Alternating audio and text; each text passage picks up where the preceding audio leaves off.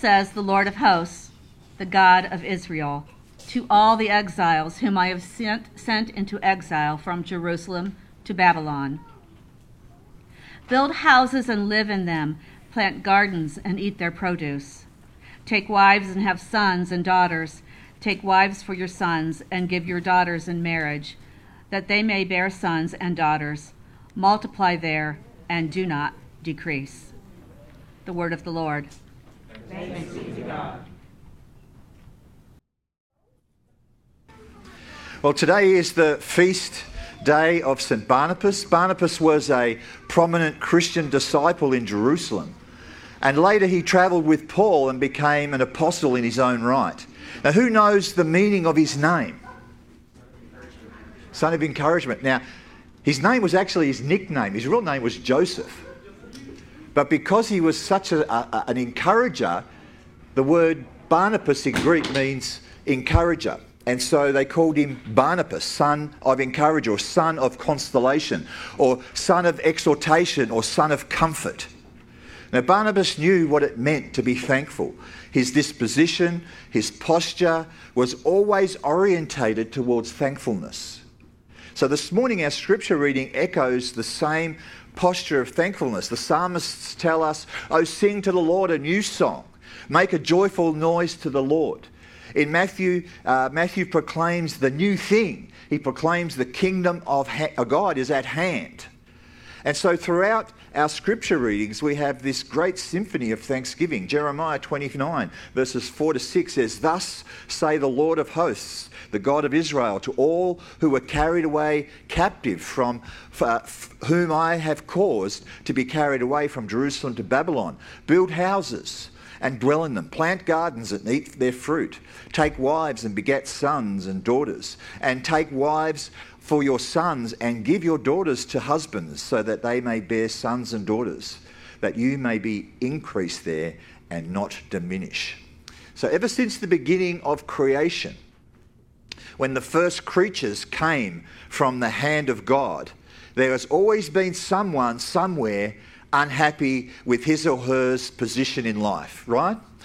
And so it all started with an angel named Lucifer, the bright star in all of the heavens. He was not satisfied to be the apex of God's creation. He wanted something more than his assigned position as the greatest of all created beings. His seething discontentment caused him to lead a rebellion against the Most High God. And 1/3 of the angels, the scriptures tell us, joined him in his abortive quest to overthrow the throne of the Lord. For his rebellion, he and his followers were kicked out of heaven. And ever since that dark day, he has been known as Satan, the devil. And he has been the relentless foe of God and all of God's works and all that God loves. It was this discontentment that made him do that.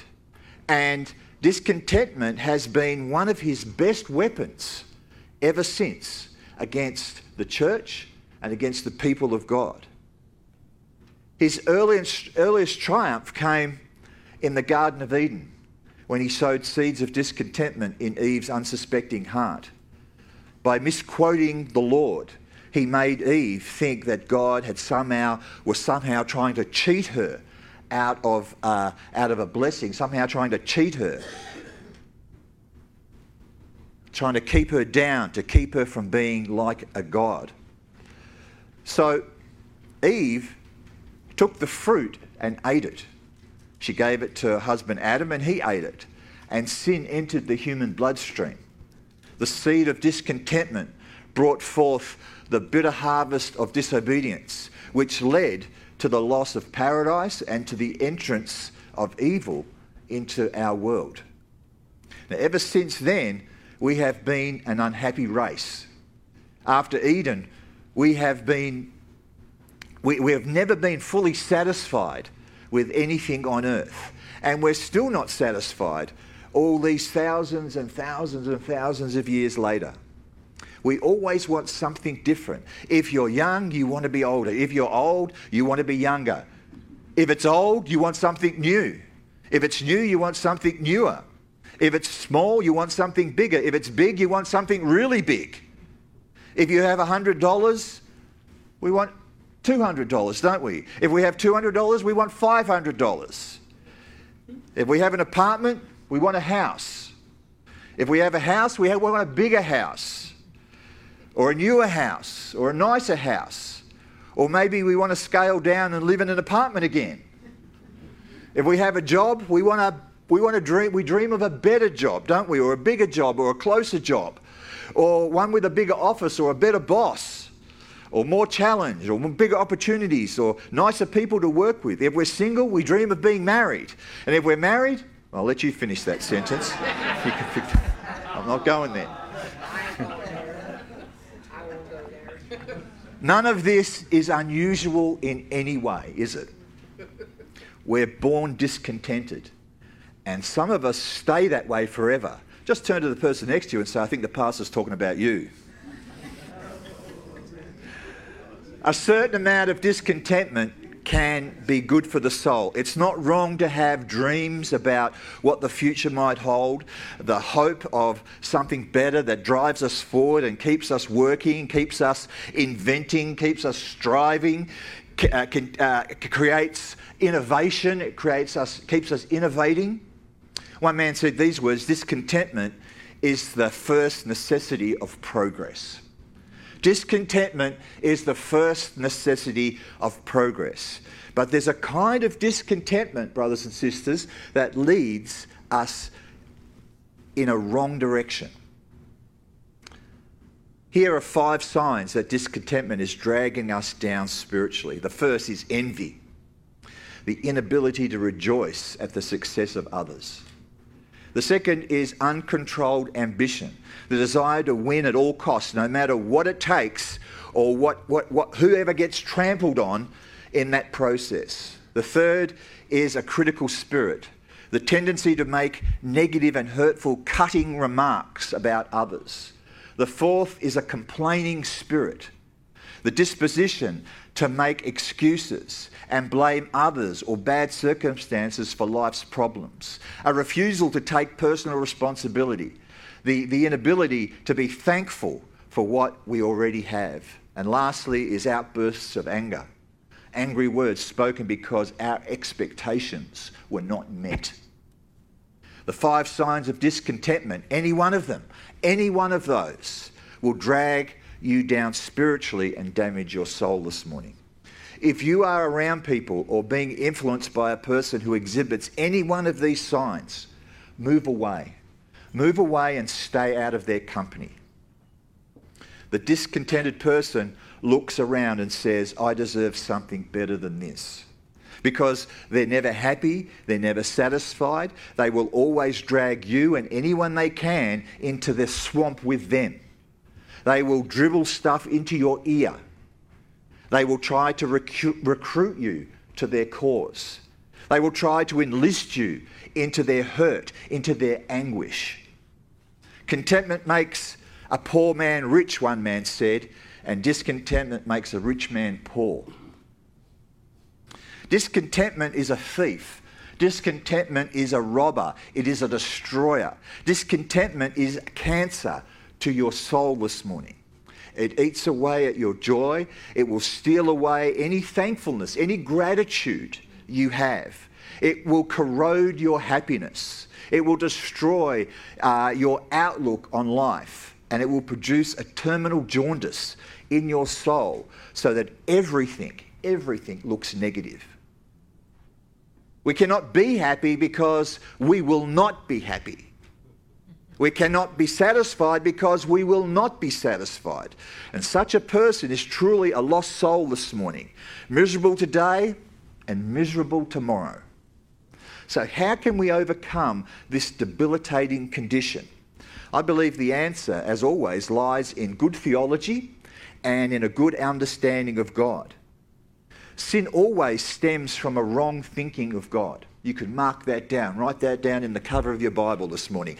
That sin always comes from a wrong understanding about God, about yourself and about life in general.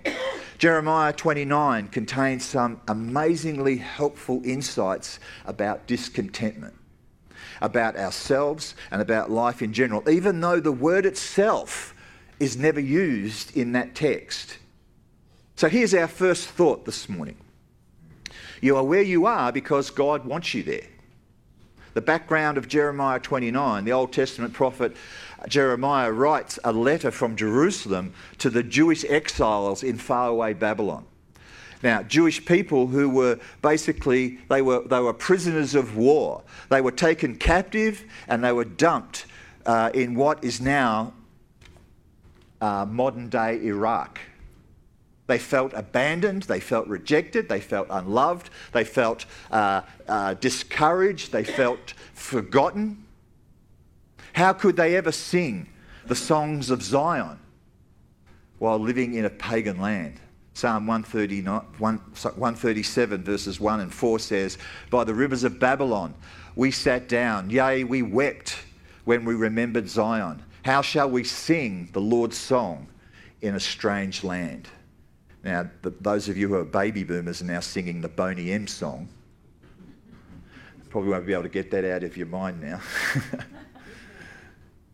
How could we ever find hope, knowing that their own foolish choices had put them in Babylon?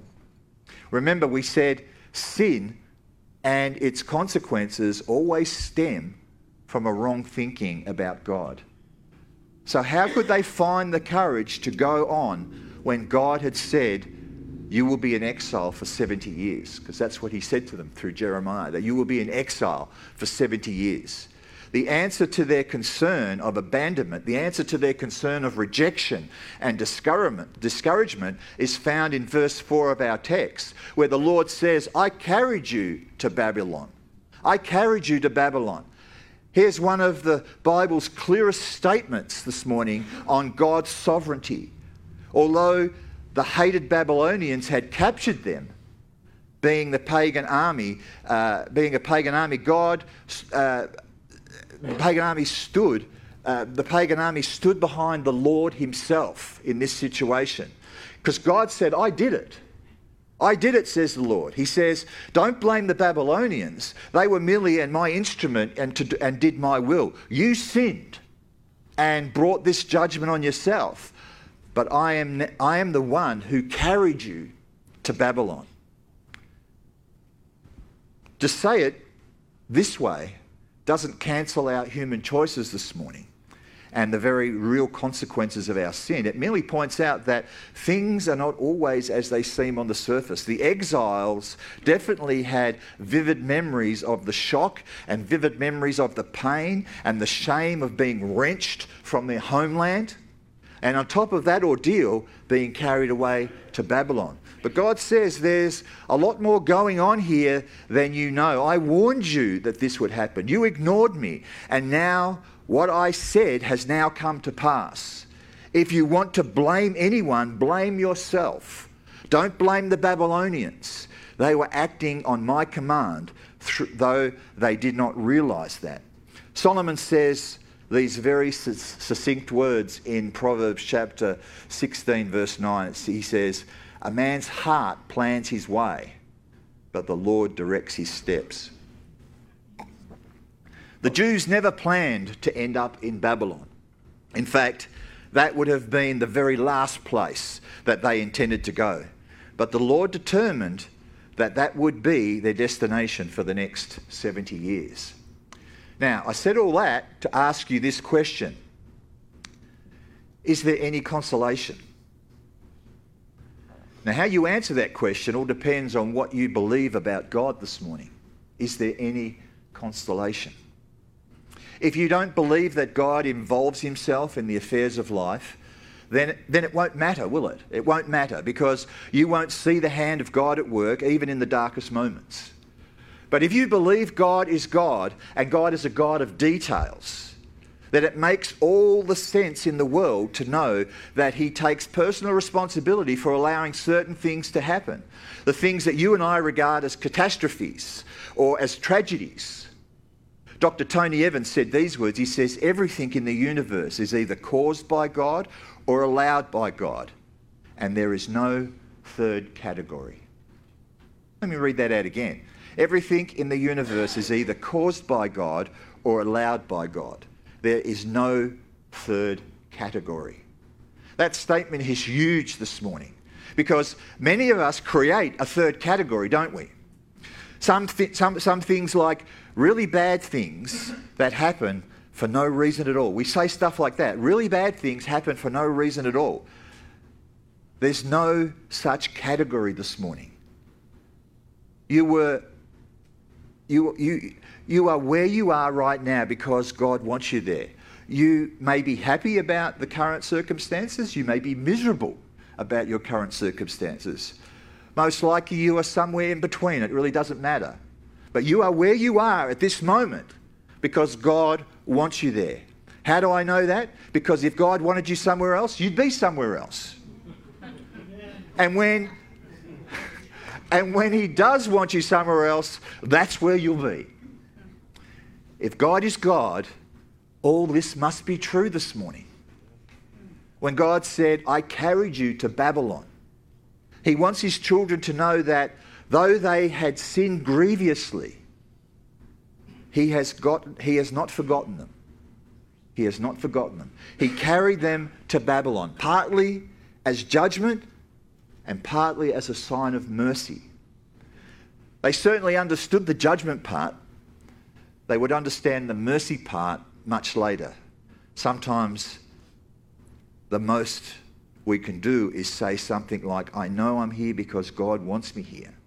I don't know why, but I know I am not here by chance. And you will make great strides in your life and in your faith if you can only say that much this morning. Even if you can't say anything else, if you can say that much, I know I'm here because God wants me here. I don't know why, but I know I'm not here by chance this morning. So number one, you are where you are because God wants you there. And this sets up our second thought, and that is you are called to make the most of your present circumstances. In verses 5 and 6 of Jeremiah chapter 9, God gives specific direction to the exiles in Babylon. It definitely was not what they were expecting to hear, though. It says, build houses, dwell in them, plant gardens and eat their fruit, take wives and beget sons and daughters, and take wives for your sons and give your daughters to husbands, so that they may bear sons and daughters, that you may increase there and not diminish. What they wanted was God to say something like, my children, I know you don't like living in Babylon, so I have some very good news for you. Sit tight, stay out of trouble, do your time. Before you know it, you will be going home again. That's what they wanted to hear. But that's not what God said. His advice was very different. He says, you're going to be here for a long time, 70 years to be exact. And since you won't be coming home early, it's important that you make the best of your situation.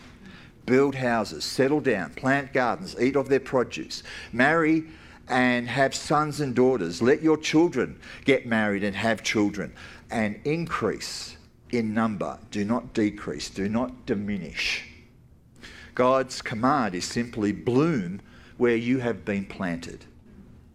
You may not like where you are, but that doesn't matter. As I have planted or transplanted you into Babylon, go ahead and put your roots down. Buy some land. Build a nice house. Plant your gardens. Go into business. Build a community. In every hard situation, we must face the same question. Are we going to complain? Or are we going to get busy? Are we going to grumble? And are we going to take our talent or our offering and invest it in the future of what God is doing? Are we going to find fault and are we going to protest? Or are we going to give thanks and put our lives and our hands in the sovereign God? Remember, everything in the universe is either caused by God or allowed by God. There is no third category this morning. God says, you're in Babylon now. Make the best of it. Don't complain. Don't mope. Don't spend your days pining away for Jerusalem. You're not going back there for 70 years, and some of you will never see Jerusalem again. I've put you in Babylon for a reason. Don't waste a single moment looking back on what used to be. Use your energies to make your life better now. And that's really good advice this morning, isn't it? Even for 21st century Christians, that's very, very good advice. Over the last 37 years, I have done a lot of thinking about the way God leads his children. And one thing is for certain this morning. The will of God is not a destination this morning, it's a journey. The will of God this morning is not a destination, it's a journey. It's lived out in the moments that we have, not long-term or long-range plans. The will of God is lived out in the moments that we have, because we never really arrive in this life this morning. It's always easy and dangerous to play the if-only game. How many have played the if-only game? I'll put 2 hands up. If only I were married, I'd be happy. If only I could get a new job, I'd be happy. If only I had graduated from college, I'd be happy. If only I could retire in Florida, I'd be really happy. If only I could make more money, I'd be happy. If only I could move to a new home, I'd be happy. But life generally doesn't work like that, does it? And discontentment takes over.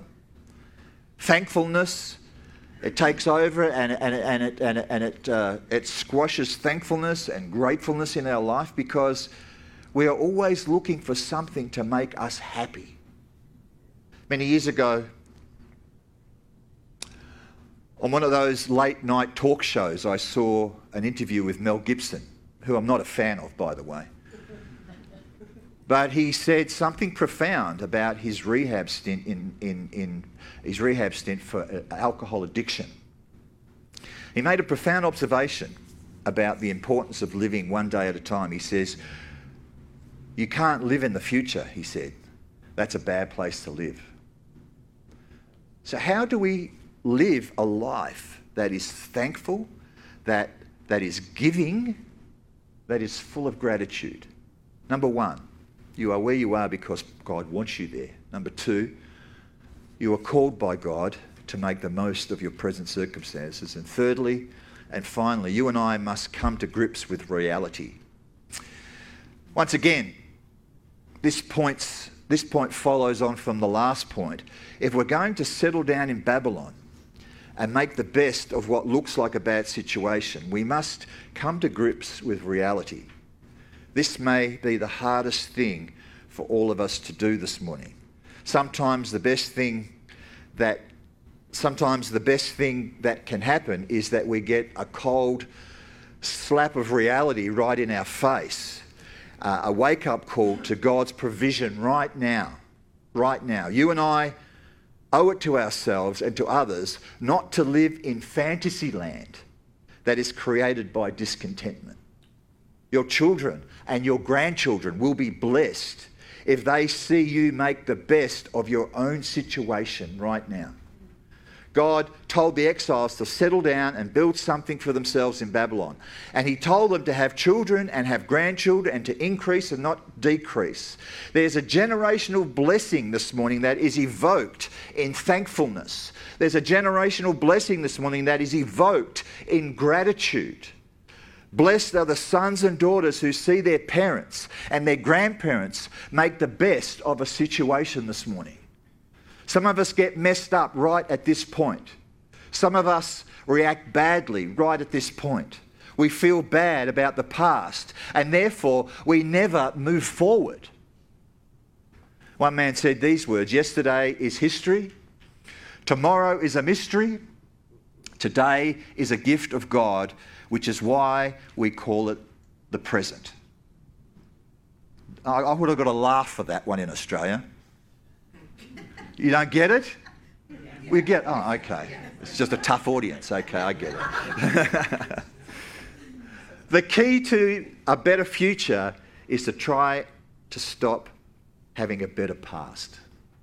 Amen? The key to a better future is to try to stop having a better past. So here's a deep theological truth about the past. Are you ready for it? It is what it is. That's it. That is a deep theological truth. You can't change it. You can't delete it. You cannot improve it. But you can accept it and you can move on. You can move on from it. And thanksgiving and gratitude fuel and propel us in that right direction. It fuels and propels us in a forward motion. God bless the brave souls who embraced reality with courage, who accept the past for what it is, and who move forward with energetic gratitude and faith in God. So what's the bottom line this morning?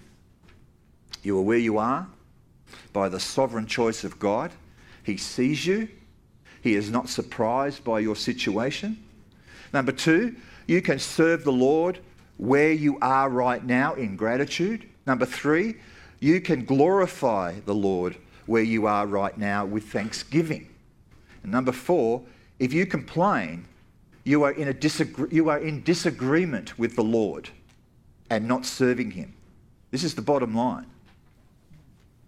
So the question comes down to this. Do you believe in God or do you not? Do you believe in God or don't you? Do you believe God will give you what you need right now so that you can serve him where you are right now? There is a sense in which when you complain and dwell in discontentment, at that point, you no longer believe in God.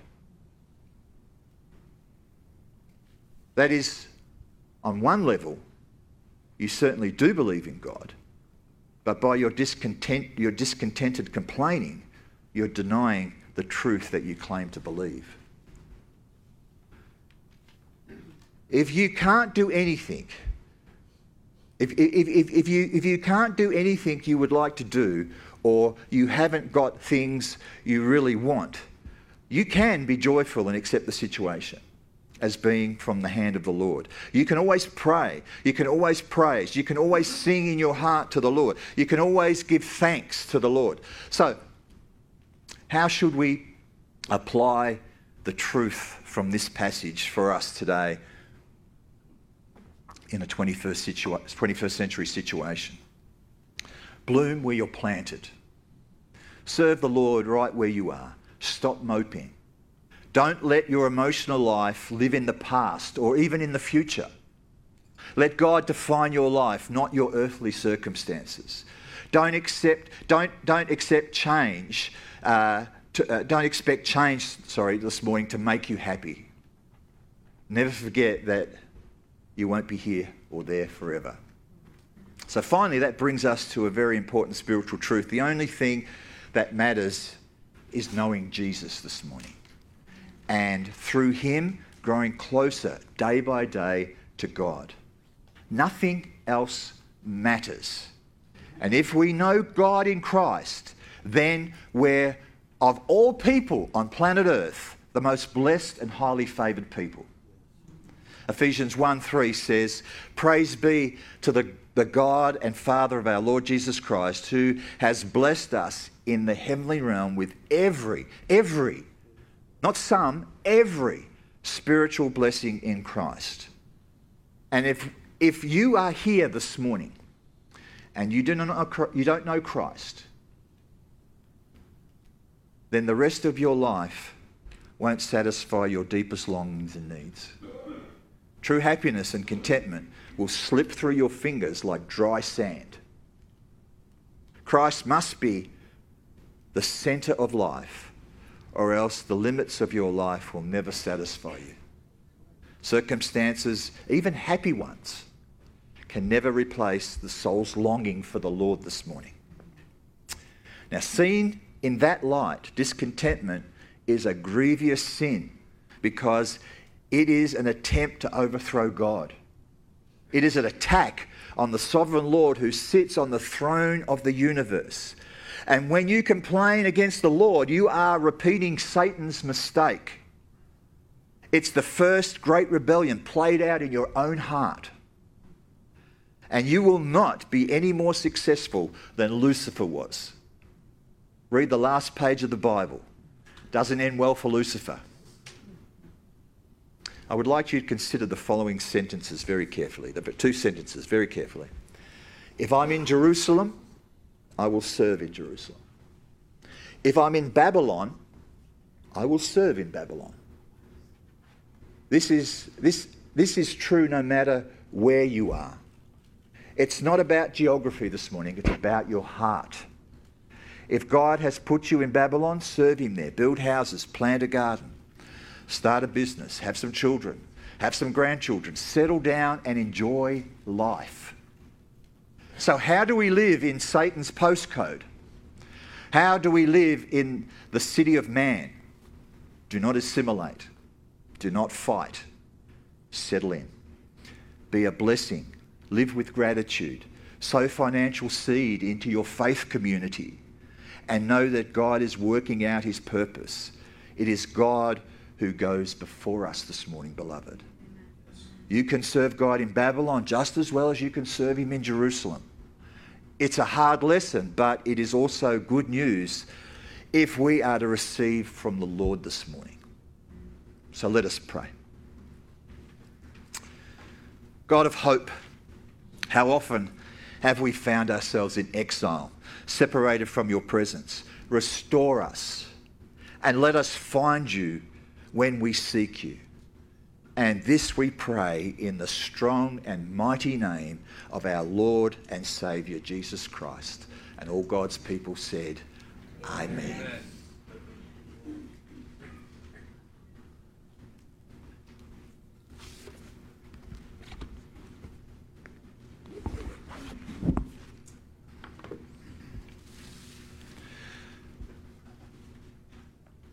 All stand if you're able, and let us confess our faith in the words of the Nicene Creed. We believe in one God, the Father, the Almighty,